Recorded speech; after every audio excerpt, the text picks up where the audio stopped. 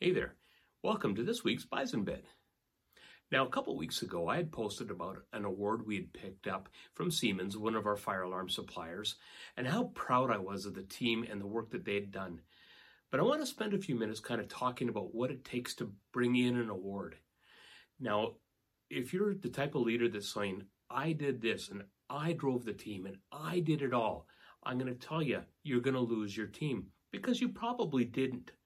More often than not, the team knows what to do, and the job of the leader is to spend the time supporting them where they need support, clearing the decks, allowing them to do their job.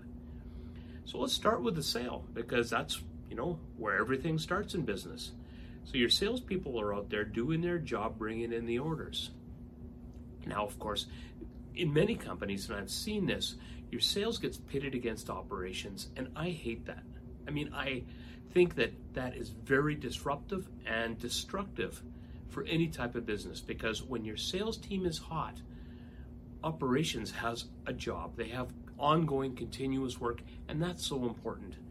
But your operations team needs to knock it out of the park as well, because when they do that, how much easier is the job of the sales team?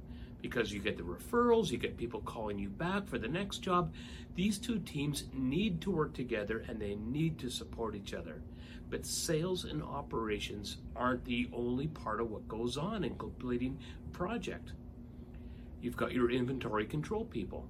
They have to make sure that the correct inventory shows up and that it shows up on time. You've got your project managers who then take that inventory, make sure that it's prepped, make sure that it's programmed in the case of our fire alarms and ready for the job.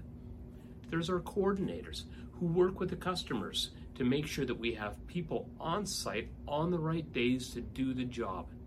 There's the technicians. We can't forget our technicians who are the face of the company in the field. And they spend that time working with the customers and getting the job done professionally and ethically. That's so important as well.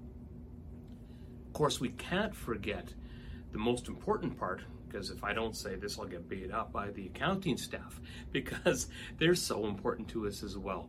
The accounting staff are the people that make sure that the reports get out on time, that we've done a correct billing, that we have followed through with collections properly. There's a lot of processes, especially if this is a larger project over several months, to make sure that our billing is done properly. And at the end of the job, it's not a sale until it's paid for. So we always have to remember the vital role that our accounting team plays and never forget them.